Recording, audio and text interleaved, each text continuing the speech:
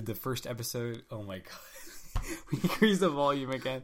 Welcome to the first episode of The Overthinkers, where we had 2 episodes that were not within 6 months of each other, but we actually released them within the same month, which I think has never happened before. That's amazing. You know, the way this generally works is that you record an episode, about 3 months later, this guy gets around to editing it. It gets uploaded about 2 weeks later. And then by that point, we've already recorded another episode. So you're usually hearing these episodes like 2 months later. And that's why things like the 4th of July special and the Christmas special come out like in August and like March respectively. Because they never come out on time. I'm pretty sure we still have one that we haven't edited that we recorded at least 2 months ago. Can we check? Can we just say that we're recording this episode in like... Coming at you from November 2019. Yeah, we're recording this episode on November 12th, 2019, because that's around the time when I think we'll eventually get this published on the website. Wait. Can we see where are the Overthinkers files located? You know, I thought I had good file organization, but I wasn't it in dead projects for a while there? No, I have an active and an inactive folder. This podcast was in the inactive folder for a short period of time. I can't find it. All right. In any case, hello everybody. This is the Overthinkers, and if you're wondering what we do on this podcast, just think about it. That worked kind of well. Okay. I don't know if did you edit the last like one yet? So there are 2 episodes. Well, yeah, I did. I put that one up. No, but there were 2. We had 2. The and one you that put one up. The one that we did most recently is up. But I'm pretty sure you put that one up, and then the one before it. Wait a second. Wait, what? Wait. Here. Can you log into the stats? I know we're on the recording right now. But I really don't care. I need to see this. You give us 1 second, and then I'm gonna open with that rant. I'm going on a rant today because I'm so frustrated. Oh yeah, 261 listeners. That's not a pun. Let's just no. We had 7. Haven't we recorded 7 episodes excluding this one? Yeah. Yeah, there is. I have to find the file. All right. So there is a lost episode. Oh, you published this 3 weeks ago? Yeah. Oh yeah, I did. All right, so there's a lost episode in between the one that you've seen last. Wait, but if you upload that one, this is so confusing. All right, so episode 6 came out. We recorded 7, and now we're recording 8. But you want to release 8 first, and then 7 just to mess with them? Yeah. I'm totally down for that. What is he put down? You want to see episode 8, episode 7. Good. So, I'm going to start with my rant. Alright? See, I'm an avid user of the app Instagram. Yeah. What is it with people and star signs? Like, why? I'm pretty sure we just proved that stuff, like, forever ago. Like, what is it with this? I'm a Sagittarius. Like, nobody... some people care, unfortunately. But, like...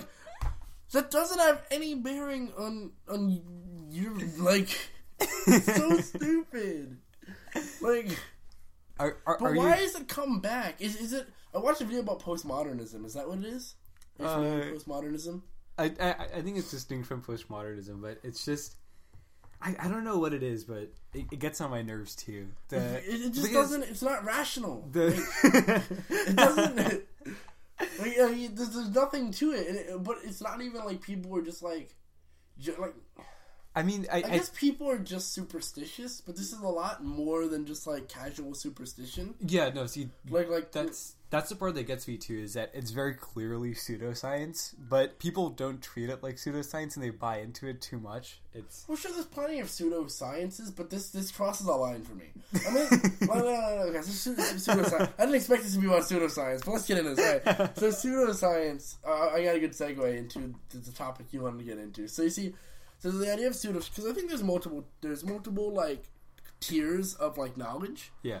Right. There's like superstition, which is Well, first of all, there's like faith, which is like actual religious beliefs. Right. Yeah. That are like adhered to, that have a doctrine to them, that have some sort of sense to them. Yeah, that makes sense. Right. And some people don't agree with that, but they exist and they have a certain amount of legitimacy. I mean, I think that even if you're not religious, there is a sort of way that you think that involves what religious people would describe as faith. Like, like a core belief that sort of like you define your entire personality around. Sure. If you take it in the vaguer sense, yes, but that's not quite what I'm going into. Okay. I mean to say there's different like ways of like I call them like types of knowledge, if you know what I'm saying. So faith is it, I mean, some would say it has no like base to it, but in any case, there's still a certain structure to it, and a certain legitimacy to it due to its you know what I mean, structure. Yeah. And then you get into things like superstition, where it's like beliefs that don't have any connection to anything except that they stand on their own in the sense of like you know, 7 years of bad luck when you break a mirror. Like there's no, you know what I mean? There's no basis to it. It just exists as knowledge that we've accepted and we live with, and we're all like. But do you think like superstitions are without like I would agree that obviously some superstitions aren't true, but it seems like they are somewhat grounded in like logic and reason. They're just like an extreme extension of what we already know. Like, give me an example. Like breaking a mirror is probably a bad thing and a dangerous thing. So we like take that and we've extended it to a larger concept of, you know, that's something we should avoid and that's something that we shouldn't do. Like I think superstitions are at some level grounded in fact. I think so. I don't think that can be extended to all of it as a whole, but I see it. Like walking under a ladder is like not safe. See, that makes sense. But what about like opening a parasol? No. Parasol. You call it a parasol, but that's not what it is. It's a what are those called? I don't know. You're just making a weird umbrella gesture with your hands. Umbrella. Right No, I'm saying like the popping up of the umbrella. That's the gesture. What about it? Like opening an umbrella indoors is bad luck. Like, or is that just what your kindergarten teacher said? I think it's what the kindergarten. No. I think some people will hear that though. Your next superstition is going to be like, if I don't eat my Brussels sprouts, the monsters are going to come after me. No, I saw this post. No. Speaking of that, I saw this post. This guy who said, "For my kids, I have a bean jar. Every time they like misbehave, I add a bean, and when the bean jar fills up, the world ends." And I'm like, oh my gosh, is that not childhood trauma? Like, I don't know what it is. All right, listen. All right. In any case, so there's a superstition, right, which is like knowledge that is taken to an extreme, and sometimes, but usually doesn't have any particular basis. And then there's like pseudoscience, which is this idea that it's superstitions but grouped together and then like applied to something. Yeah, you know what I'm saying? Where it's not just like a random collection of ideas. It's a step above that to where it's like, you know, like astrology, like where it's studied and people try to like correlate things, and like what's the other pseudoscience? Like those Ouija boards. Ouija. Yeah, you know, is that a French word? Ouija. No, it looks like a French word because like we. Like that's how you spell "we," and then like that could totally be a French word. Like from my studies of French, I mean, I think I don't have problems with superstitions because I think that in some ways people embrace the fact that they're illogical. But I mean, sometimes you can't control yourself. Superstitions are largely like harmless. I think that like pseudosciences are not. I think pseudosciences become more. I don't say dangerous, but like that. How do star signs become harmful? It's not dangerous. It's just getting in the way of actual science. Sort of, but I mean, to a certain extent, I think that like superstitions are harmless enough. I think that when you start basing actual things off of things like star signs, like I'm compatible with this person because they're the right star sign, that becomes dangerous from the perspective of you're making decisions based on this stuff. I mean, so many of our decisions are arbitrary, right? I know, and there's gonna be those like people that think that religion's the same way, but I mean, wasn't there that study where they asked people to like predict the outcomes of sporting events, and then they took monkeys and they had them throw darts at it, and they found that the monkeys were like more accurate predictors than people. I feel like I've heard that somewhere, but I don't know. I just think that like there's an inherent arbitrariness to every single decision that we make, and so I don't see why it's different to say that, you know, I'm doing something logically. But they're tricking themselves into thinking it's not arbitrary. But what's wrong with that? If you gain peace and solace from the idea that you're making, as long as you believe that you're making rational decisions, you're a happy person, even if the impact of decisions is not rational. Ooh, you're hitting some serious stuff. I don't know where to take this. Alright, in any case, and then there's actual science. But I don't know, but this is the point about pseudoscience, which is superstition taken to a level where it's taken seriously, right? Yeah. Star signs. What's the other one? What do they call it? Which one? Astrology? No, that is Pseudoscience. There's one I was thinking of. You ever, like I said, the boards where they studied it and it's the effect where you subconsciously move your hands and stuff. That's the Ouija. Oh yeah. You know what dowsing is? No, it's I only know it because of like Pokemon. Yeah. and like in Pokemon, there's like the dowsing machine, which is an item that allows you to find like hidden items and stuff. Long story, I'm a nerd. So the point is, dowsing is an actual thing where like people think they can find water using like a forked stick, or like metal, not water. No, it's like water or like underground or like metals underground, like with like a stick. It's like metal detecting, but without the science. You know, I've never actually beat a Pokemon game before. What's wrong with you? I've played it, but I've never gotten far enough to actually beat it. I always get trapped at like the third or like fourth gym. I think it's funny because here it's like by the time you like are in like middle school, high school, it's like, oh, Pokemon isn't cool. But in Japan, they're like, I love Pokemon for my whole life because Japan. I love Japan most of the time. I mean, no offense to Japan. Handheld gaming devices, I think, need to make a comeback. Like, yeah, phones kind of like. Let's be real. A 3DS or like a game, not a Game Boy, but like a 3DS is better at like gaming than any like mobile phone. I mean, I you know, in that sense. Well, I think mobile phones have like faster processors, and they're obviously more optimal for gaming. But it's just that like mobile phones. No, you mean handhelds? No, I think sometimes like a mobile gaming experience can be a lot, especially with newer phones that have faster processors than like a 3DS. I just think that the appeal of handheld gaming devices is that they're single-use devices, right? Like we tried to we tried to compartmentalize everything. Like, here's one thing for you to listen to your music and like read the news. No, and like we talked about this on like episode 3. Yeah, about the record tables. Yeah, right? The record table. I feel like handheld gaming devices are sort of an extension of that. No, but I think what's interesting is I used to be a big like console gamer, but then I discovered the power of PC gaming with like a gaming laptop, and I realized that there's a lot of advantages to that. But I think that the reason here, I'm gonna get into some. So, are you familiar with console wars? No. This is so off. Is this like the idea of like Xbox One versus PS4, then kind of versus like Nintendo, like it was the Wii U, now it's the Switch, right? And then like versus PC gaming and how the PC gamers think they're like elite. Yeah. Right. I think that the reason that like Xbox One and PS4 are doing it like wrong. Right. It's because like a lot of the games that are on PS4 and Xbox One can be accessed on computers because many of the games made for those consoles are third parties that apply to other consoles. Like not all, definitely not all. There's plenty of exclusives, but like a fair amount of them are very accessible on other consoles.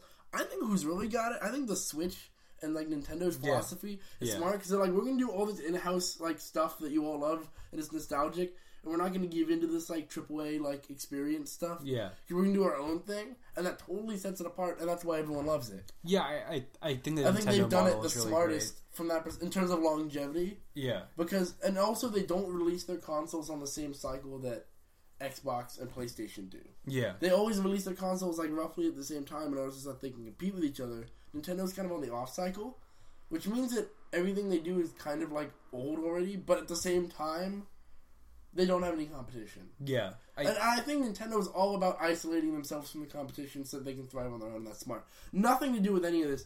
I don't know where I was going with pseudoscience. I just don't always like it, although I find it amusing. Speaking of pseudoscience, toaster settings. Toaster settings is a subject that you wanted to talk about for some reason. I just like to express my frustration with toaster settings and the way that they currently work. First of all, if there's a dial on the toaster that goes from like 1 to, I don't know, does it go into mine has a slider, thank you very much. Does it go into double digits? No!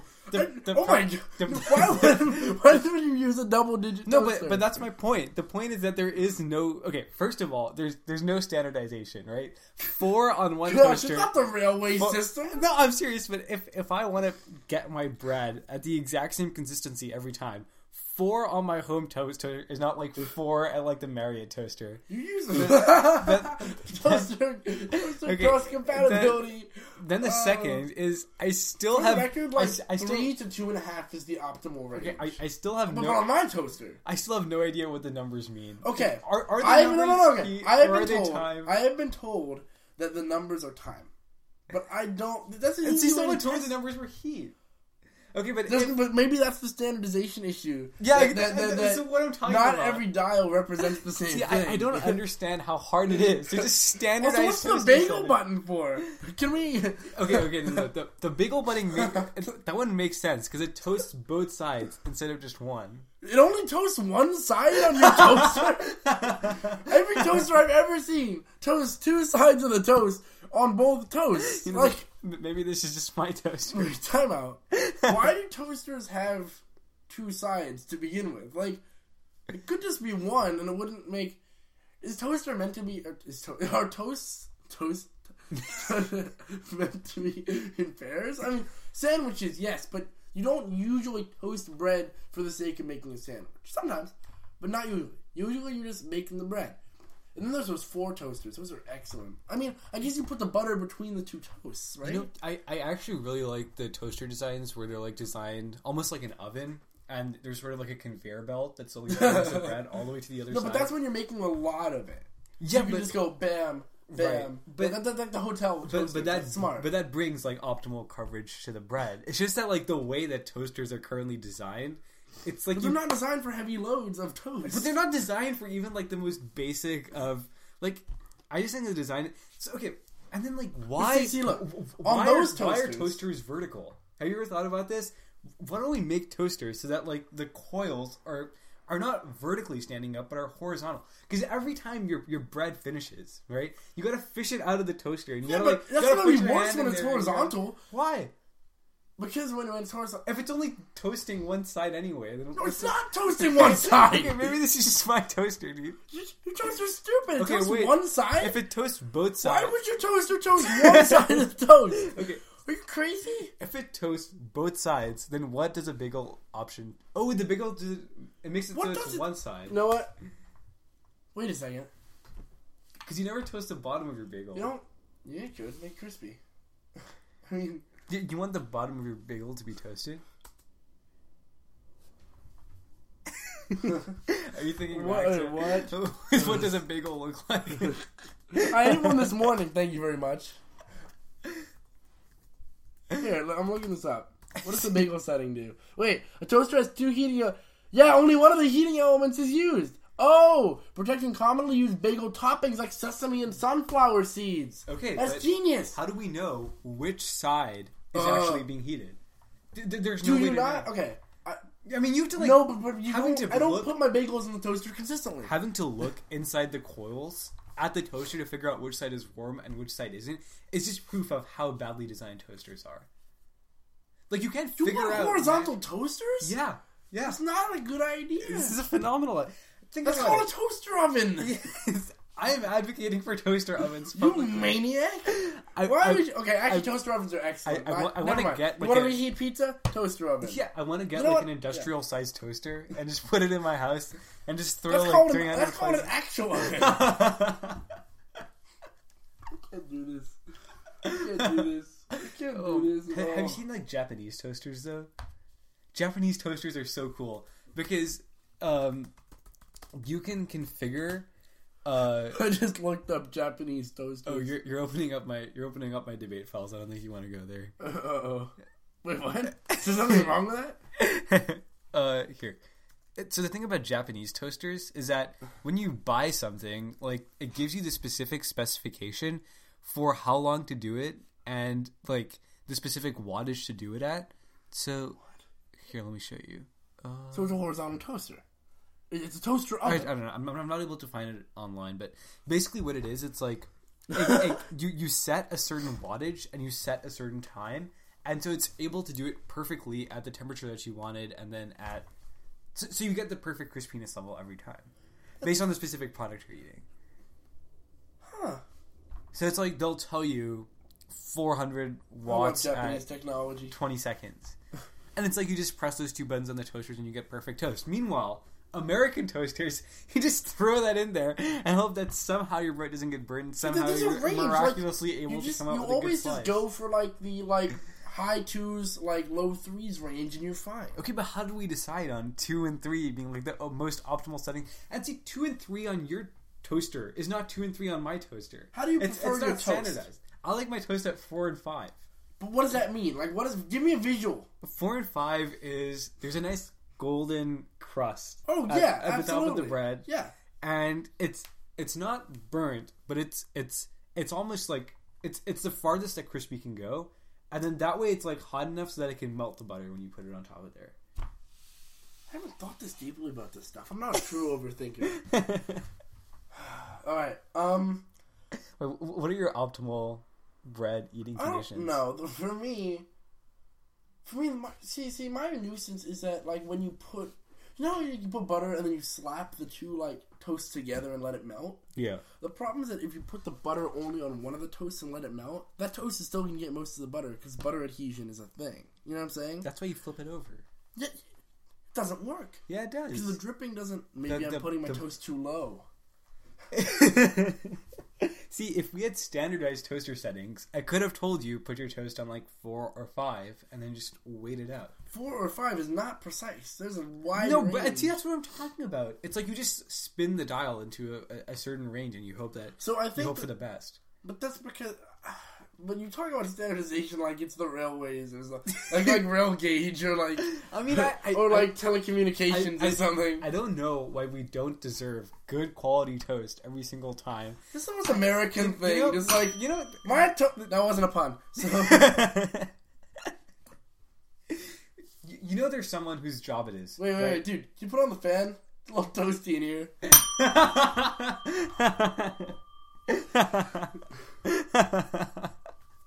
I'm sorry. That's the first one in a while, dude. I know. That wasn't a pun either. I know. Ha! Good joke there, buddy. No, I mean, I'm just saying, like, there's someone who works at, like, one of these toaster companies. General Toaster Corporation. General Toaster Corporation. He goes into work every day, and his sole job is to innovate on new toasters. And the best that they can come up with, like, even if there's just one guy manning the helm, is a dial that you spin at some random imprecise degree, and the measurements of which they change on every toaster. No, but I think what they need... So you want them to call it a toaster conference. Wait, there should be, like, a heat, like, time graph. You know what I'm saying? Yeah. No. That'd be good, because think about this. Sometimes your toast gets cold. You want to reheat the toast. Is that 1? Like... Oh, yeah. You know what I'm saying? Is that, like, 1? Is that the reheat? Is it, because 9, but you take it out really fast? Yeah, but does it even matter if you're... Because you know how you take your toast out early sometimes? Right. Like, are you actually doing a 2 when you think you're doing a 3 because you take your toast out early because it's based on time? Like, what if you have the time and you prefer, like, a slow, gradual heat over a longer period of time? Or if you're in a rush and you just want... So you're saying there should be a dial for, like, 1 to 5 minutes and a dial for, like, 0 to 10, like... heat, like some. Okay, here's my model. Okay, this sounds like a toaster oven. Okay, here's my model. So you're saying scale down the toaster oven. Here's how I would think about it. Right, I would have 3 dials on my toaster. What? Okay, it's very simple. Third tile. One is dial. One is temperature. One is time. Yeah, okay. And one is called, I don't know what I would call it, but it's the normal dial. So essentially, how the normal dial works. Sorry. So there's currently probably a graph for temperature and time in the way that toasters currently work, right? I feel like that's right, but I also feel like... For the dials. So I feel like my toaster isn't... I think there's different... If you get a cheap toaster, it's probably just time. If you get an advanced toaster, it's probably some sort of curve or graph or something. Okay, let's work with advanced toaster. It's not even standard with that. So let's say you get an advanced toaster and there's a graph. I would just have the third dial operate on that graph, and so every time you turn it, it resets the time and temperature dials to be at whatever the most optimal thing is on the graph. And then, independent of that dial, you can change the time and temperature to figure out what you want to do. So that way... The mechanisms in this are very advanced. So if you just want a regular piece of toast, like you're used to it, you can go to the 2 and 3, or you can go to the 4 and 5. You can still have that. But if you want to venture out and try an advanced form of toastering, you can change the dial to a certain temperature and then manipulate the time and temperature stuff. See, the most practical use I can see for this is the idea of... Also, there's different types of toast, and you can factor that in too. If I wanted to reheat a piece of toast, I would throw it in for like 30 seconds on like the highest heat. Right? Just, bam, now it's hot, I can eat the toast. But I don't want it to cook anymore. So it doesn't get burned. I don't want it to cook anymore. I just want it to have more heat in it. I mean, as much as you can do that. I think I see this. Toaster corporations, if you are watching this, Go make some money. You know, I just think we need. But is America ready for that level of sophistication? I think America is. I wholeheartedly. I think that the whole third dial thing is actually where you like bridge the gap, and I can appreciate that. Right, because the third dial means that everyone still feels comfortable with their current settings on the toaster. Might I propose something like this? Okay. There's a dial and there's 2 touch pads. Hear me out. So the dial adjusts like the display on the touch pads, and then you can use like up and down arrows to like scale it from there. Yeah. So that like there isn't this confusion of like the mechanisms of the dials. I think this is good. This is going to be like a $20,000 toaster. Hey, look, luxury products sell, dude. I mean, what can I say? I just don't understand why we can't get our toaster stuff together and just standardize it. I think this calls for a toaster conference. That's what I was saying, a toaster conference. Oh my god. Wait. Hold up. I guess my door was open and there was a gust of wind. Quickly, call the pseudoscientists.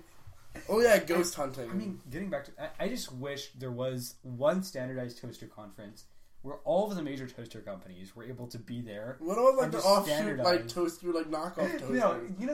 No, there'll be like a seal on it, like it means like toaster conference standards. I can't name any toaster companies. No, but you can name companies that make toasters. Like are there any specialized? Like GE probably makes toasters. I mean, are there any specialized toaster companies? Yeah, the ones that make like the toasters with the fancy like designs on them. Those exist. Are you kidding me? Like where it burns in like a design? I mean, if there are special... Like a Darth Vader toaster, like the toaster has Darth Vader's face on it. I mean, that's a thing. I think I had... Pretty sure there's a Jesus toaster. Those are like the... Can you imagine that? Having Jesus on your bread every morning. I mean, they said bread and wine in the Bible, but I don't think that's what they meant. Yeah. Are those the play-bake ovens? Like the small ones where like for kids where you can put stuff in there. And I actually remember there's like an oven where you put like Play-Doh in there and it firms up. Oh my gosh, dude, those old commercials like coming back. The jingles like Nickelodeon or something. Oh yeah, the Play-Bake ads used to come on Nickelodeon. Dude, Nickelodeon ads were garbage, but they bring back memories. You know what's weird? Speaking of like food and like heating things up, one of my most memorable quotes from you, because I knew this guy way back in elementary school. One of the most legendary like quotes of yours is, "I know the hot lunch tastes like cardboard, and I'm gonna change that." And I'm just like, this man, he had the bravery to like do it. I mean, I don't understand why. The entire school lunch. Here, wait, time out. You have to click the pause button. No! Wait, I'll talk to you about that later. Saw something hanging on as well. Seemed very interesting. I'll talk to you about it later. Okay, anyways, I think we need to move on from the toasters, because this was supposed to be like a mini thing that turned into like half the episode. So, I think we need to lay off on the toasters. I totally get what you're saying. Like, toaster conference, like, standardizing the dials. Yeah. And that's like a seal of, like, a quality approval. Yep. And then we could all, like, be in an era where it's like, BuzzFeed can make quizzes like, what toast dial were you? Yeah. And everybody can understand what that means. Like, you are very abrasive. You are a 9. But, like, what if somebody's toaster goes to 12? Not that I've ever seen a double-digit toaster. But, like... Then it's like, oh, I wonder what 12 is. There is no 12 because BuzzFeed doesn't have a 12 toaster in their headquarters. I just think that wow, that got so weird. Many Americans agree on what the perfect piece of toast should look like, but it's never the same setting. And every toaster company should just standardize that to like 5. And then from 5, it should be like 3 or 4. No, you 5. You just standardize it to 5. No, because no. Because on the scale of 1 to 10. No, on the scale of not toasted to toasted, the perfect piece of toast falls closer to not toasted than toasted. No, it falls closer to toasted than not toasted. No. Yeah, it does. If you, no, I don't. See, this is the toasters. This is what they've done. This is what they've done to us. We can't accept this. Listen, we're going. All right, hashtag toaster conference. Send that out. You know, all you guys watching this know exactly who we are in real life. Hit us up. I don't understand how we've just had this conundrum for 50 years. And no one has ever said, maybe there's a better way to be toasting Some telling bread. me they weren't worried about that during, like, the Cold War. Like, oh, those Russians might blow us up any minute. No, but we need to worry about our toaster setting. Like nobody was worried about that. They're too busy, like, pouring money into the defense industry to care about, I think I'd be able to... I'd be willing to pay 20% more than the price of the normal toaster. What does a toaster cost? To be able to access those... I don't even know. What does a toaster cost? How much do you want to guess? Like the average? No, how did I just open up your speech documents? Why do they all look the same? Is that just the format? Yeah, it's just... there's like a standard... There's a standardized format, unlike toasters. What does speech and debate have the toaster average toaster... price. How much do you want to bet it is? I bet it's going to be like 40 to 50. 40 to 60. No, but that's a 4 slice. 40 to 60. What's a 4 slice model? You can make 4 slices of toast at the same time. Have you never seen that? No. What? I mean, I've seen the 2 slice models. You've never seen a 4 slice toaster? No, I've never seen one. Okay. No, and then you can make them independently. Oh, this is genius. Look at this. Okay. Wait, hold up. So we light, dark. Yeah, this is No, genius. but that's still the spectrum. It just tells you what's on each end. It's not the same. They got our hopes up. Wait, so bagel, frozen. So does frozen like intensify the heat to thaw it? Does it sing "Let It Go" to you? While your toast maybe instead of trying you missed to my pun. You missed it. I'm sad. So you cancel toast a little. What's a little longer? Does that modulate? This is garbage. We're not gonna call out the brand here because they're a pretty solid brand overall. But this is stupid toaster design. So they have 4 buttons. Bagel. So bagel. Yes, that's good. Frozen. I can understand that. But what does it do? Does it like modulate just the heat? that the brand name rhymes with Witchin paid. Smitchin. Smitchin. Smitchincade. Smitchin played. What's a smitchin? So bagel. What if Good. it turns out to be like some derogatory word? Darn our social ignorance. Yes, I've been waiting to give that a comeback for like 6 episodes. That's not a fun. I had to grace it with Fine. A bagel? That makes sense. Frozen? I don't know what it does, but it should be there. That's just you raise the dial more. Or is it like an intermediate setting between 5 and 6? I think the intellectual prowess of Americans. They're underestimating our ability. No, they're not. They're underestimating our ability to figure out what toast we want, when we want it, and how we want it. So instead of giving us dials on fancy toasters like a little bit longer, whatever that means, they should just give us independent dials for time, temperature, and the average graph. The average American can continue using the normal dial, but the Americans that want, the extra control over their toast can manipulate the time and temperature stuff. That's the end of my toaster rant.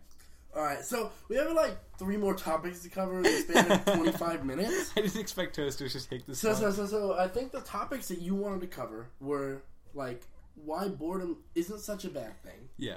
And then we decided, because you want to talk about like small talk. Yeah. Right, which is pretty much what we do on this show, like in a glorified manner. And then I wanted to talk about what can only be described as those legendary bangers, those most epic songs that everybody, and I mean everybody, appreciates. And I think those last 2 go together because it has to do with connection, but like temporary connection. You know what I'm saying? I mean, I think that temporary connection sums those up. What would you define as? Does like I really don't want to use the word banger. Does like a legendary song define it as something that's universally recognizable? I don't want our British audience to think we're talking about sausages, so we'll call it legendary song. Yes. How would you define a legendary song? I think that if you can put that song on in a room like full of like kind of unrelated people, and everybody can like interact with that song in some way, then I think that it counts as a legendary song. For example, everything made by Queen. Yeah. Like you know what I mean? Like I think that my best reference here is my robotics tournaments. Yeah. And this is gonna sound very strange because it always sounds very strange. But when we're not like not battle. It's not BattleBots. So everybody, dude, before you ask me, it's not BattleBots. BattleBots is such a good show. It is, but that's not what we do here at robotics at the school that I'm not gonna say because I don't want to delve into that, even though everybody already knows. What's the point if everybody that listens to this podcast already knows who we are? No, I think that's part of the humor. You know?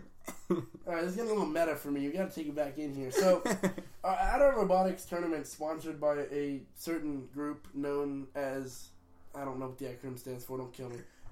First Robotics, FRC. I don't know if you've heard of it, but they do tournaments all across the world. See, what their style is this. Like, when you're not, like, they want teams to like each other. Yeah. Except that, no, I won't go there. We'll talk about it afterwards. So, you know what I'm getting at. So, yeah. So,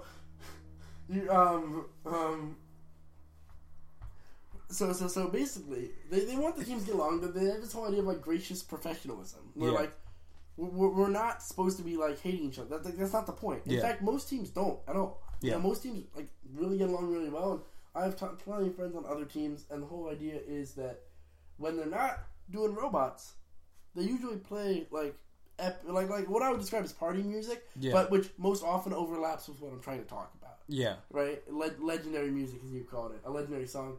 Where everybody, like... I think the most, like, relatable example is the Cupid Shuffle. Yeah. I mean, those are, like... They're, they're songs that are meant to bring people together. And that's what I'm trying to talk about, right? Huh. So, how about we exclude Queen? Because, like, Bohemian Rhapsody... No, Bohemian Rhapsody... Bohemian Rhapsody, Don't Stop Me Now. Don't Stop Me Now, Bohemian Rhapsody, We Will Rock You. I think those are the main three, but there are definitely other ones. Yeah. Most of their work could qualify. There's those. We'll just give them a mention now. But I think that they're actually... There's different categories, and that I need to use Queen songs as examples. There's songs that... There's line dancing songs, which many of them qualify. The Cupid Shuffle, obviously. Cupid Shuffle, I think... Let's be real. Cupid Shuffle is way better than Cha Cha Slide. I think we can all come to that. I think it's close. It's not. I'm sorry. Cupid Shuffle, like, musically, is a far superior song. I'm curious what's the most contemporary song that you think clarifies as legendary? Ooh, like with something from the most contemporary 09s, like with something released in 2009. You know what's one? You know what's one? Party in the USA. That's a legendary song. Because everybody loves it. Are you really gonna put that song in the same category? Absolutely. As, like, Don't Stop Me Now? Okay, maybe it's like a tier below, or two, but it's still in the overall. You know, like Super Smash Bros. How they have like a tier list where there's like S tier fighters, A tier fighters, B tier fighters. Like there's a tier list, but they're all like part of it. What does S stand for? S is like, I don't think it stands for anything. It's just supposed to be above A. But then why didn't they just make A the first one? But my point is that they're all like legendary, like bangers, as you would call them, right? Yeah. But they're not all equivalent, but they're all like in the same category. Is what I'm trying to say. I think Party in the USA. I think that qualifies because everybody sings along to it. Everybody knows it. But but there's so many contemporary songs that people. But that's not quite. I think that's gone a little bit further. I think by the you know, it barely makes it in. I was trying to. So I guess people know the lyrics. It's recognizable across a broad group of people from different backgrounds. Exactly.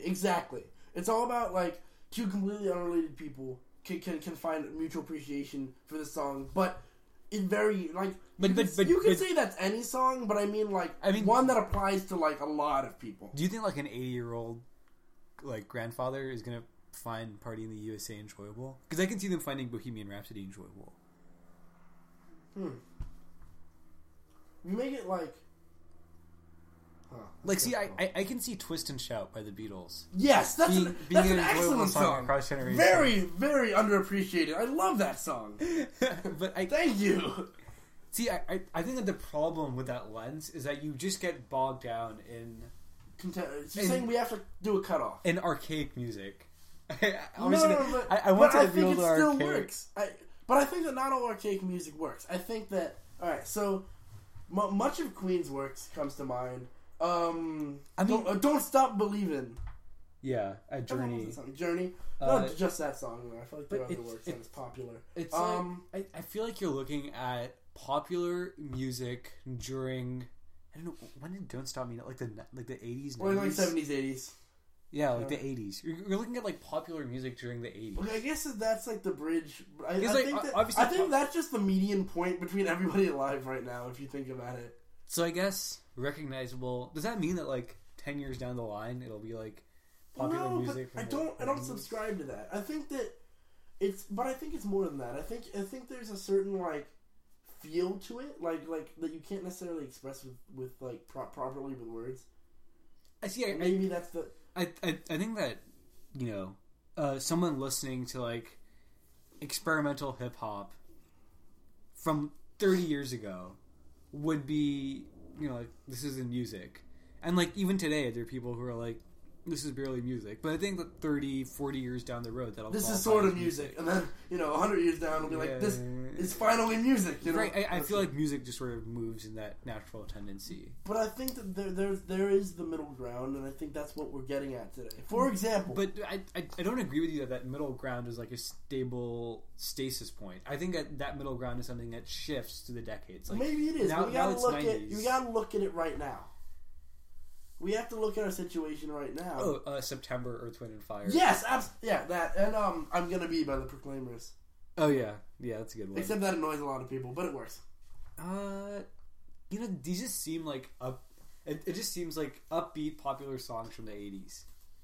And I think that's a wonderful category. Most of my favorite songs happen to be from that category. And therefore, I have no objections. But Cupid Shuffle is more contemporary. That's 2000s, right? 2000s? Cupid Shuffle, Ice Ice Baby. Oh yeah, except that that moment when like you hear like the intro and you're like, is this gonna be under pressure to see Ice Ice Baby? And the best part is that like depending on who you are, you like one of those more than the other. What's your? I don't want to say. Oh, we already know what the answer is. I'm not gonna go there. Wait, was Vanilla Ice like a one-hit wonder? Yes. I remember I just turned on the TV once and I saw him on like HGTV building houses, and I was like, "Wait, what? What does this world come to?" See, I think of stuff like that, and I think of the article, the headline that came out like some months ago. That's like Fortnite creator is like buying a bunch of like Amazon like rainforest land and like keeping it safe, and then the meme was like Spider-Man, like, I forgive you. that's what I think of. It's like, what does the world come to? Like, the Fortnite guy is like saving the rainforest. It's like, thanks, but like, what? You know what I mean? Also, have you seen the video of Bill Nye talks about climate change while swearing? Oh yeah, I saw that. That's an excellent video. That's. I mean, it's quite brief. Is there any equivalent to like Bill Nye? Like, is there a contemporary Bill Nye? See, okay. So I think that the ending theme of this episode is like things that bring people together that like, you know what I mean? Even if it's just temporary, right? Things that unite all of us. Have you watched contemporary kid shows? Like, have you ever just like stumbled across it? Not really. Because here's what scares me, right? I think that TV programming back, during like the 80s and 90s was terrible, right? It was just like game shows or like throwing pies. I love game shows. I don't criticize game shows. There is merit to that. I was watching an old game show channel. I love that stuff. I love game shows. New, old, I don't care. But there's very little that a kid can take out of that, right? But then you start seeing shows like Mr. Rogers. Mr. Rogers, Bill Nye, Joy Painting. And then like Sesame Street, which I think is a phenomenal show. But then, I'm not familiar with it enough to. So then it's like TV sort of had to adapt, and there was a very limited set. Well, that's the PBS era. Yeah, and there was a very limited set of content which kids were exposed to. But I feel like now with the advent of the internet and kids like who are like 10 or 9 being exposed to the internet at a very young age, they're just left to like the whims of algorithms at YouTube to see what videos to watch and what videos not to watch. Oh, I watched a TED Talk on that. And did you watch that? Have you seen that? Never watched it. It's talking about how quickly the algorithms can radicalize, can go really south. Like you start on like a video about like normal like kid stuff, right? And then like 10 videos in, you're down like the cesspool of YouTube. Yeah, and it's like, that kid just saw the cesspool of YouTube. The problem with that is that on TV there's a very curated set of people who are able to make content, but it's just like the internet is still the Wild West. I don't know. I think it should remain. The whole idea of like the West in America took AMLET this year, so I got like this America stuff unlocked. You know what I'm saying? But like I think the whole idea of like, you take A-Push this year? No, I'm taking it next year. Most people do, and that makes sense. You should learn about A-Push after WAP, if you ask me. But No, but the whole idea of like Frederick Jackson Turner's frontier thesis. Yeah. And the idea that like America like needs a frontier because it's the idea that like you can restart yourself. Right. And like be an independent, like self-sustainable person. Yeah, I think that's important. And I think that the internet should remain like that, at least in part. You know, I think that there should be like safe zones, if you will, right, where it's like curated content, in that sense. But I think the internet, like its whole purpose, like love it or hate it, is like that it is free. It's kind of like free speech. It means that everybody can kind of say what they want, and you don't have to agree with everybody, but at least everybody's allowed to do it. Right? It's like that. Yeah, I mean, obviously, I think like the internet is phenomenal. Like the idea of everyone being able to independently publish content seems like a fundamentally good idea. It's just that, especially in the context of like really young kids. Who exactly. Where we're going to limit the content that we're showing them. Exactly. It's like the internet can be, because I feel like even for adults, like the internet can lead you down dangerous holes of like being contained within your own like little microcosm and your own little bubble instead of being exposed to new viewpoints, which at its very core can lead to like pretty negative things like wanting to harm other people. But like especially for kids, they're not exposed to a broad range of things, and it's just like they can get exposed to problematic creators really quickly. No, and I totally agree with you in that sense that like that the internet is problematic for like younger people in that sense that you lost control over what people are exposed to at a younger age. Like, it's gone completely haywire. And I you know what's interesting? It seems like everybody, like, and their brother and sister, and I don't care. Everybody, and their, everybody wants to, like, everybody these days wants, even among our generation, even among, like, our friends, like, want to write books. Writing. Big thing these days. So you see, I have a plan to that idea. So you just tried to make it like I don't know. Never mind. Go on. Right, and I had my own idea for if I would ever write like a novel or something. Yeah. But that's not the point. It's rooted in this concept though.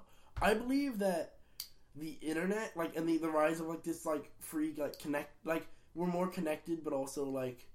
Kind of like do whatever kind of thing of the internet. I believe that this interconnected age, like some people are like, oh, the government's always watching. Oh, like Zuckerberg's got your like, your favorite cats like on his database. Like, you know what I mean? Like, I think that despite all of this fear of like fascist like totalitarian control, I believe that the internet has fundamentally made us more not libertarian in the sense of like the political view, but like more like free, more anarchy. I don't mean it in that sense, but I think we're closer to anarchy than we were before the internet.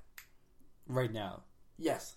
I mean, in the sense, not like that, but I think that I don't mean anarchy in the sense of like complete chaos and breakdown. I mean it in the sense of, you know how like the political scale, not the political scale, but the political compass has like economic left, economic right, authoritarian, libertarian. Yeah. I'm going off that. Yeah. Right? Some people think that we are now like more authoritarian because of our ability to be watched, but I think that we are more libertarian in that sense and that have more ability to do what we want and have open access to things because of the internet. And that's kind of the base of my creative process for this other thing. Don't worry about that. But that's the point I'm trying to make, is that I think that when I see, for example, and this isn't the same, it's a very small example, but I see like students, right, able to like hack their teachers' grade books and change their grades, right?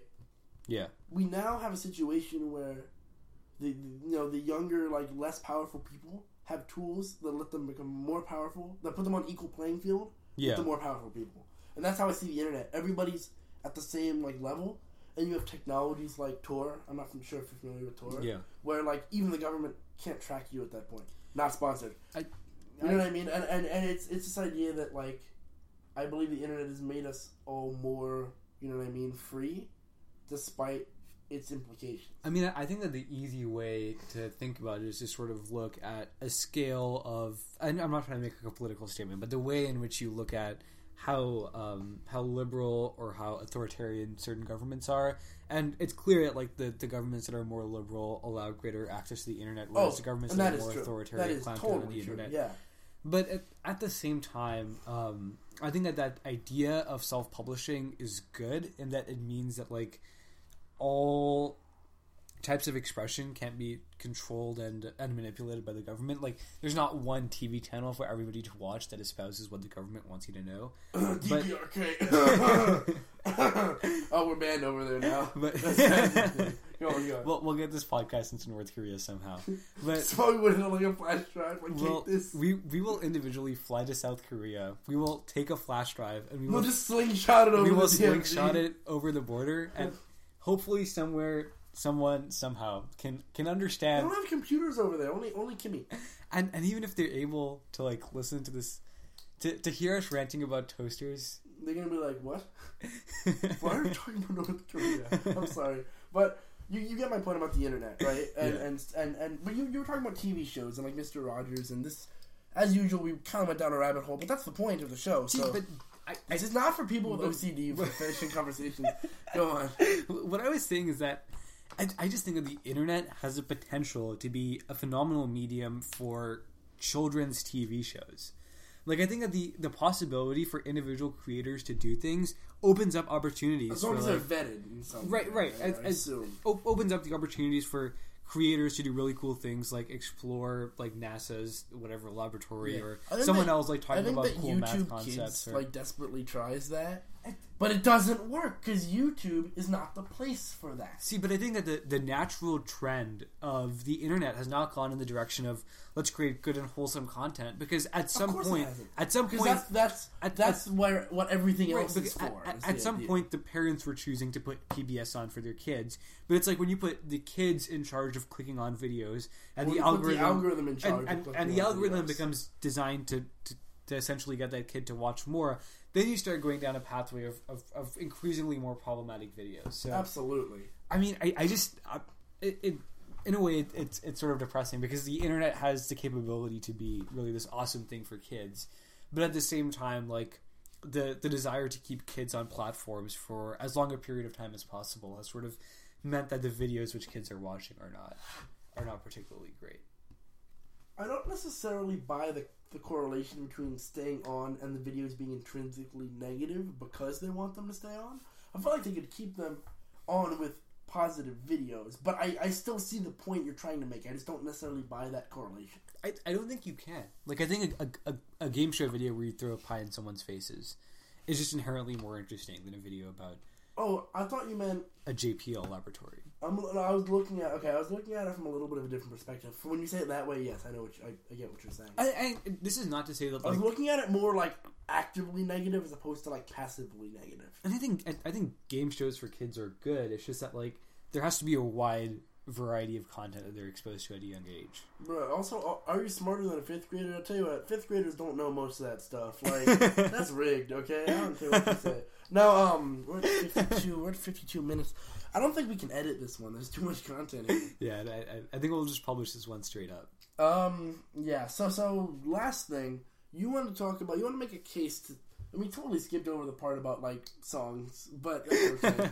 I wanted to make a point because I like party, like, you know, 80s upbeat songs as you described them, and I think that it goes broader than that. But yeah, also I just like Party in the USA. That's a banger in my books. Like, what do you mean it goes broader than just, like, the specific set? I think that you can't just say, oh, this era of songs are the legendary songs, because there are several, you know, legendary songs. There are many legendary songs, and I like Hey Jude. That's a legendary song. But do you really think you could get, like, a elementary schooler to bang out to Hey Jude? Yeah, but elementary schoolers and old people don't count here, okay? But they do. You gotta look at the curve, you know? I mean, now you're just looking for the median, which is, like, the song that the most people enjoy listening to, which doesn't seem like a good way to listen to music. I guess it is a good way to decide party music, but it's not a good way to see, I'm a sucker for party music. Just like I'm a sucker for overtly patriotic things. And we'll get to that in another episode. No, okay, serious question. You've been in Disneyland, right? Yeah, I've been to the Anaheim, yeah. And not Disney World. Oh, I think I've been to Disney World, too. Alright, have you been on the Great Moments with Mr. Lincoln, like, no, attraction? Never. Why? I I haven't gone or is that like a staple attraction? No, it's not. Nobody does it. This is not. Yeah, I've never heard of it. Cool and quotes. Never heard of that one before. It's the most like patriotic thing you'll ever watch. It's one of the things, you know, it really fills you with that patriotic spirit. You know, and I'm a sucker for stuff like that. Happy America Day, everybody! By the time this gets out, but you wanted to make a case to me. Is that how low your hopes are for me? Like, you're gonna release this like July. I'm sorry, but I want you to make your case about boredom. You know, I just think that like we tend to run away from boredom, but I think that boredom is something that needs to be embraced in sort of a way. I just think that when you constantly inundate yourself with content, it often means that you don't open up spaces for like self-reflection, and I feel like those spaces of self-reflection are like the only way that they can be achieved are if you just have nothing to do and you just start contemplating things. I think that those moments are often the moments that we try to shy away from because they don't seem very productive, but I would just like to advocate for like the sort of importance of doing nothing. And I think that doing nothing can be a beautiful thing sometimes. I thought it was going to be a more difficult conversation. I buy it. That's my spiel. But you know what? Let me tell you about how I react to that spiel. Let me reflect that spiel onto me. I think that my most... how would you say? My most...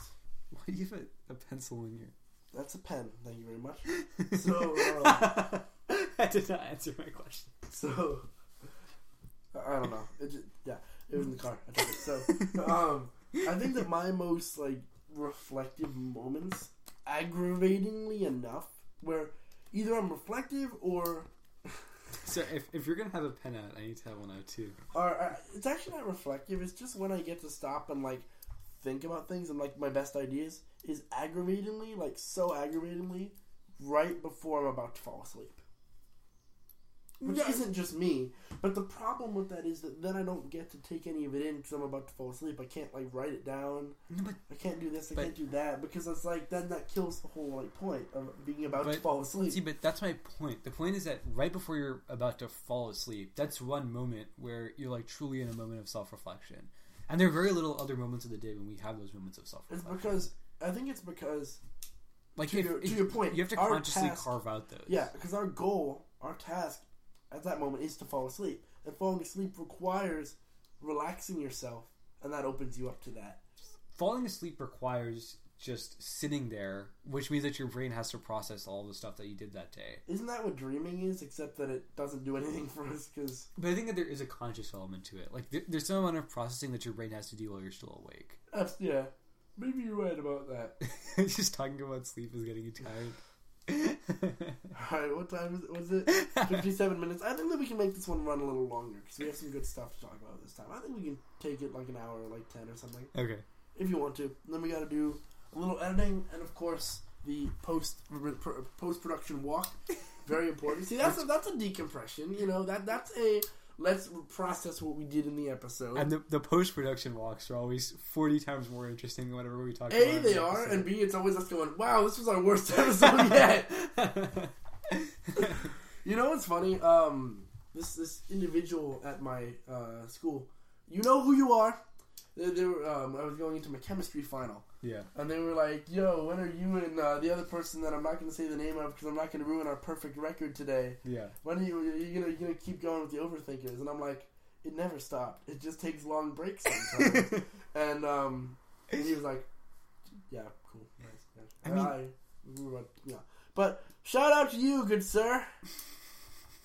Thanks for reminding me that people care anything about this. I mean, I'm trying to think of all the people I know that, like, watch this at least a little bit. I just want to see, like, what was the longest break we took in between episodes?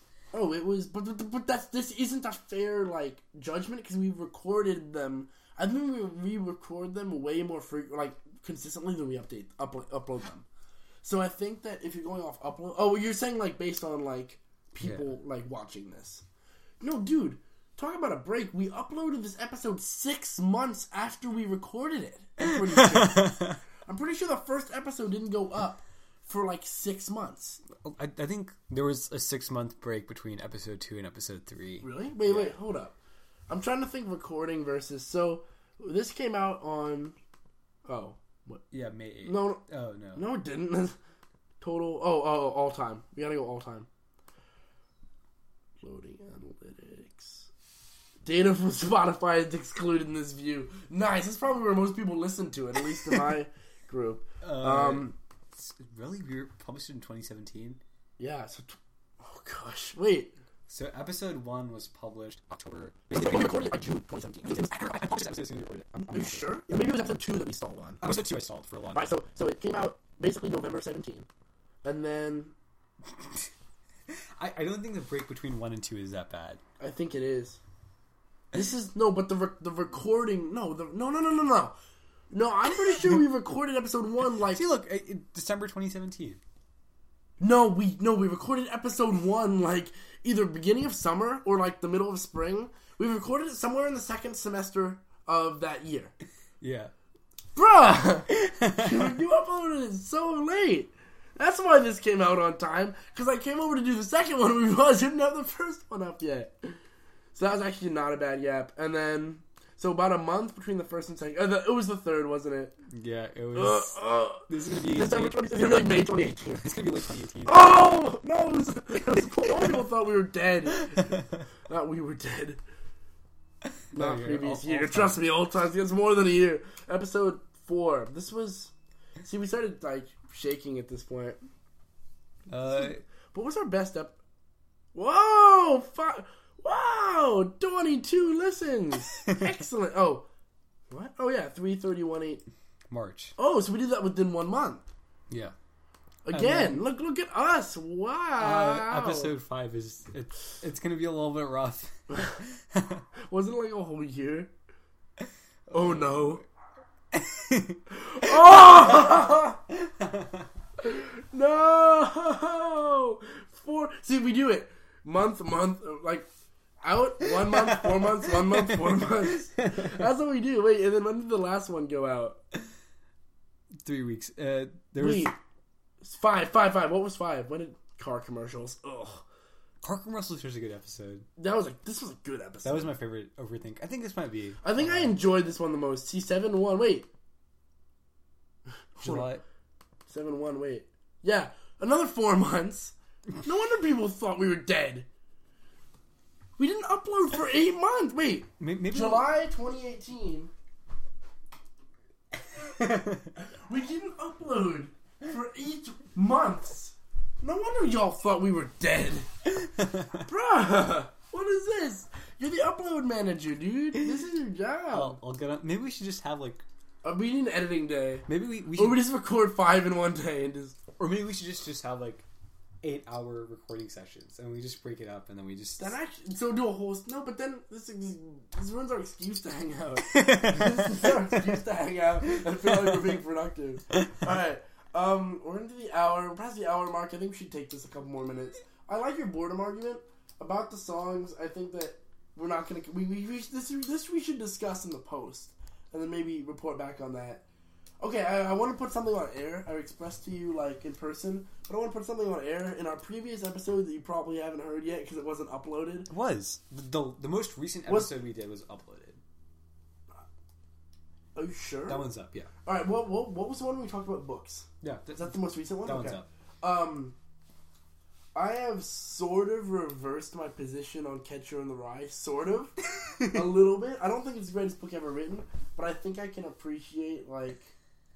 Can we make this like a recurring segment of the show? Like in newspapers, they have like corrections. No, yeah. Can we make this the I think that we section? can totally do that, where every session, like towards the end, we actually do like amendments to our previous opinions. Or like further reflection kind of thing. What should we call them? Like podcast amendments. But it's not an amendment. It's not... I was wrong. It's like... But it isn't I was wrong. Further... No, it's not. I have an I was wrong statement. After you do yours. I've changed my opinion on it. I think that I am a little bit more sympathetic towards Catcher in the Rye. A little bit more. I think that that its theme is important, but it could have been executed a lot better. Yeah. I think that because it goes through like Holden's visits with no spoilers. Yes, spoilers. Catcher in the Rye. Yeah. So it goes through like Holden's like journey. I think that each step of that journey could have held more weight, right? Because you have like the thing with the prostitute where he gets cheated out of his money. Yeah. And then like he pays the nun like $10, right? He doesn't really get cheated out of his money in the prostitute scene. Yeah, he does. He just asks her to sit down. He gets but he gets like strong armed to give you more money. I mean, yeah, but I just think it's part of the experience. But see, I think that's actually really important. That like I think that scene held weight. I think the whole nun scene held weight. I think meeting up with like his old like mentor, teacher, yeah. like his old teacher, that held weight. His mentor, that held weight. But I think they could have been somehow like more. I think there could have been more like cohesion to it. Yeah. I think that you know what I'm saying. And, like, him just visiting, like, I feel like all those important scenes were just interspersed with him meeting up with random people and being an idiot. And then that just doesn't... It doesn't carry any, you know, meaning. But you have, like, meaning interspersed with nothing at all. I think that's sort of fluidity that carries throughout the entire story, which is almost repetition. I think it's sort of the point of Catcher in the Rye. It's, like, sort of the idea that that's what teenage... Like, that's what becoming an adult is about. It's, like, sort of the... mundanity of every life interspersed with these interesting experiences. I guess I see it, but at the same time, there's another aspect to that. So every meaningful encounter he has is different, right? One of them is with like a person of sin. One of them is with like a holy person. Like one of them is like someone from his past who was a peer, and one of them is like someone from his past that's like a mentor, right? Yeah. In that way. So there's like, a lot of diversity there. But like every other scene, he's just like chasing after like random women or something, and it's not, you know what I mean? It doesn't carry, like, any diversity to it. It's like he does something interesting, and then he does the same thing. It's like, I wish he had done something different. You think he's making the same mistakes over and over again? Like, do you think there's no character development? But I feel like... Yeah, I feel like all the character development is saved for the end, which actually could be another problem, is that his character is 100% static until the very end. Like... I think my point from this whole like kind of statement is that I appreciate. I see what you're saying. I appreciate what it's trying to say is someone's journey like from like a traumatized childhood back to their childhood and like restoring it after going through the trials of adulthood. You know what I mean? Like cleansing yourself almost. I appreciate what it's saying, and I think that's an important message, right? That you can like return to your innocence and you want to be like a protector. I think and having his sister to like, you know, I think that I think that means something and is important. I just think it wasn't executed well enough that I felt it the first time I looked at it. I mean, I just think that the book is a very personal experience, and so either you vibe with it and maybe you don't. I personally vibe with it, I guess. I know what you're saying. And I know what you're saying. And I just think that it could have been written in a way that, at least me personally, would have gotten more out of it if there was more diversity to its plot. Yeah. And there was more change throughout the novel, though I think that they just could have highlighted that better. Yeah. And I think that they could have given slightly more detail about where it all came from. It's very much a book that you're meant to piece together, and I understand that. Yeah. I just wish they'd given us a little more leeway there, because like the funeral revelation, which is big, but I think it's missing something. Right, the idea that he wasn't allowed to go to his brother's funeral because he did something. Right, I think that's very important, and I think they executed it well because they didn't make a big deal out of it. He just said it, and it's left to us to feel the impact of it. Yeah. For him, it's just a part of his life. Yeah, right. I think that's good, but I think that the correlation between the phonies and that trauma is almost there, but it's not there. Right. But I mean, isn't that the point? The point is that he sort of distances himself from everyone in the world through the lens of they're all phonies well, where's the connection between his brother's death and the fact that the world is... You know what I'm saying? There's no, bridge there where... I mean, his brother dying then makes him view the world as... Not that he, I mean, the point that there isn't a perfect overlap is sort of the point, right? That people are, irrational in that way? Not that people are irrational, but that you can't view everyone as a phony. It's an easy lens to view the world through, but... It's sort of a problematic lens, especially as you're going into adulthood and you want to be a good role model to your sister and everything that Holden's trying to do throughout the entire book. And I think the connection there, what I saw, was the fact that he felt that his own family were phonies, right? For showing up and wasn't there something about that? I forget that. but like he thought his own family were phonies, and then he took that view and like expanded it. I mean, I don't know. I personally related to the view of like everyone else is a phony and I'm not, which is an appealing view of the world. But and it totally is, and I think that's where you make the connection. Where I brought this up last time, but like the idea that we all think that our like pain is somehow like forbidden knowledge that everybody else lacks, right? Yeah. And I think that's where it hits home for everybody, right? Is just because you suffer, it doesn't mean that you have some like supreme like view of the world, because everybody suffers sometimes, right? And you know what I mean? You can't just reject the world like that, and, you know. But my amendment is that I have more, now that I've looked at it again, I'm not saying it's a perfect book, I'm not saying it's my favorite book, but I'm saying I see more value in it than I did before, and I'd like to make that statement. Are you going to take it off your bad books list? I'll move it to my could have been better books list, if that makes any sense. I'll take that. Scarlet Letter is still a bad book. That's such a bad book. I could do a whole episode ranting about how much I hate that book. Just because, like... If you're ever on a road trip sometime, you just have like an hour of uninterrupted time, and if you just want to record like an hour of just saying Scarlet Letter, I'd be more than happy to put just it up. upload it as like its own like we could do like standalone rants. That'd be funny. Just standalone episodes where it's just one of us like get it like going on a crazy like tangent. My amendment is I'm not going to change the order of the seasons that I enjoy.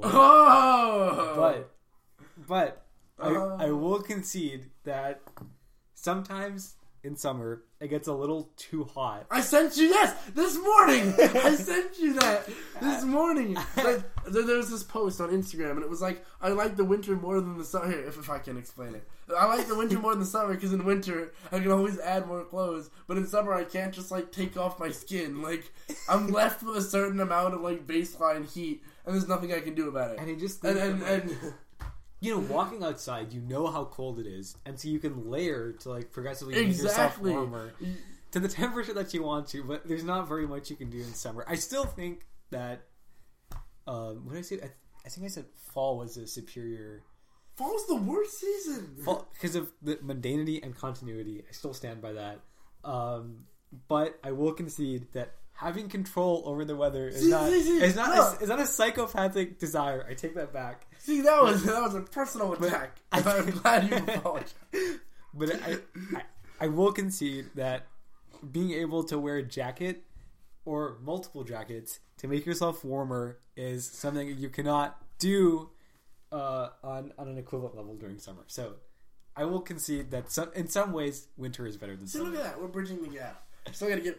I think that honestly, what we eventually need to do is like redo that segment on like memes. I think we need to set that straight because that was our darkest moment. That was our lowest moment on this podcast. I firmly believe that, and I've done some reflection. I think that like maybe next time, like our whole amendment section should just be fixing that segment. Okay, we can budget a large amount of time for the amendment section next time. All right, budget time, please. I budgeted like 5 minutes for the toaster, and like 20 minutes for like the silence part, and we swapped those. So, all right, I think that we should sign it off. We have to give our tip, and I actually have a particular tip, but you can go first if you'd like, or you need some time to think about it.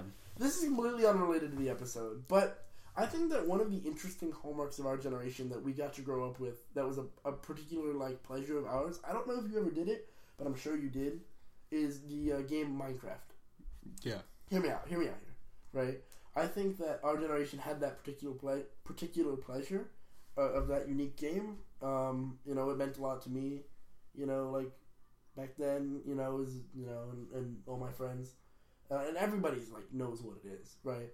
And for a while, of course, we all kind of rejected it because all the kids like 5-year-olds got on and we didn't like it. So. But they all moved to Fortnite now, which means that we have Minecraft back, and I've noticed that Minecraft is actually coming back in popularity as of late. A lot of the, you know what I mean? There's a lot of resurgence there. Even some of the people that used to do it on YouTube and then it kind of like dropped off in popularity, they're back to doing it. Like it's more popular, coinciding, coincidentally, with its 10th anniversary, which was actually just earlier, like April, I think. My tip, honestly, is just, you know what? Go and pick up that game again if you've been on the fence about it. Because it's still a good game. And even if you might have become kind of disillusioned with it, I think you'll get a nice like rush of like nostalgia and like a certain like pleasure from playing it. If you didn't play it when you're younger, like don't bother, or you can still do it if you want. But for those of you that had it close to their heart when they were younger, I'd say pick it up again. I've had a great time with it, and I think there's no better time than now to go kind of relive that and make new memories too. And that's my tip. That's what I would say. There's sort of beauty to Minecraft, right? Like the ability to manipulate your own playing space, and there's a large amount of creativity and freedom that you're given in the game. I think that I can't tell you what sets it apart from a lot of other, because there are other games in its category. Yeah. But something about it is just done right. Like the simplicity, but like it's also like the constant progress. I just think that what I'm saying? There's a sort of limit in the game as to like how far it can go, and that's what like the game being limited is sort of what enables creativity. See, they actually, if I can make one point about this, that there was this like thread that the company had about things they've already confirmed they are not planning on adding. Yeah. At least anytime soon, but possibly like never. Yeah. Right? And one of those notable things is things like furniture. Like they don't want to add like chairs or like proper tables and things like certain other like specific features, because they said there is a point where we've added too much, right? And creativity is no longer there because now it's just a play set. You're not, because like one of the fun things about Minecraft is you have to build your own chairs if you want a chair. Right. Put down a little staircase and two signs. Yeah, that's a good one. But it's a good trick. But in any case, yeah, it's the idea that you have to like that you have a toolkit, but it's a limited toolkit, and that's good. And I'm glad that you said that, because I concur with that idea that the fact that it has just enough where you can have a variety, but like not enough that it then like speaks for itself, like is a good thing. Right. And the fact that like it doesn't have like an end, well, that's a fun is a good thing in a way, and I can just appreciate that. But what is your tip? What is your tip? Honestly, I'm gonna make it somewhat related, but I think the handheld gaming devices is. I'm gonna go fish out my 3DS and see if I can find it. Oh, I should. I have my 3DS. It's sitting like right next to my bed. I just don't use it. Oh no, you mentioned Pokemon games in the beginning. I don't know. I never got past. Listen, just finish Pokemon like Black or White, whichever one you want. I have Black. Finish Pokemon Black. It's designed as like an entry level game where. But I've never made it past like the third gym. What is the Bug Boy? Yeah. What? I've never made it past. What star did you have? You have the water one. That would explain it. The water turtle. It's not a turtle. Yeah, it is. It's an otter. What are you talking about? Close enough. What? Alright, so that's your tip. You're saying pick up your old handhelds and play with them a little bit. I say, play Minecraft. Similar idea. Or you can play Minecraft on your new 3DS if you want. That is a thing. Nail two birds with one stone there. Alright, I think we're good. I think, actually, as the official historian of this podcast, this is the longest episode we've ever done. Oh, easily. No. Yeah. Are you sure? Yeah. We've gone into like 1:0 something before. The longest we've gone is 1:08, I think. I buy that. We usually try to cut it off. All right. This has been an extra long episode, make up for the extra long gap in uploads. I think that we've covered a lot today. We've gone pretty deep. We got some deep stuff. We got some toasters. I think we have a great balance. I think it's been a successful episode, and we hope that you've enjoyed it as much as we have enjoyed recording it. And, of course, keep on thinking, everybody.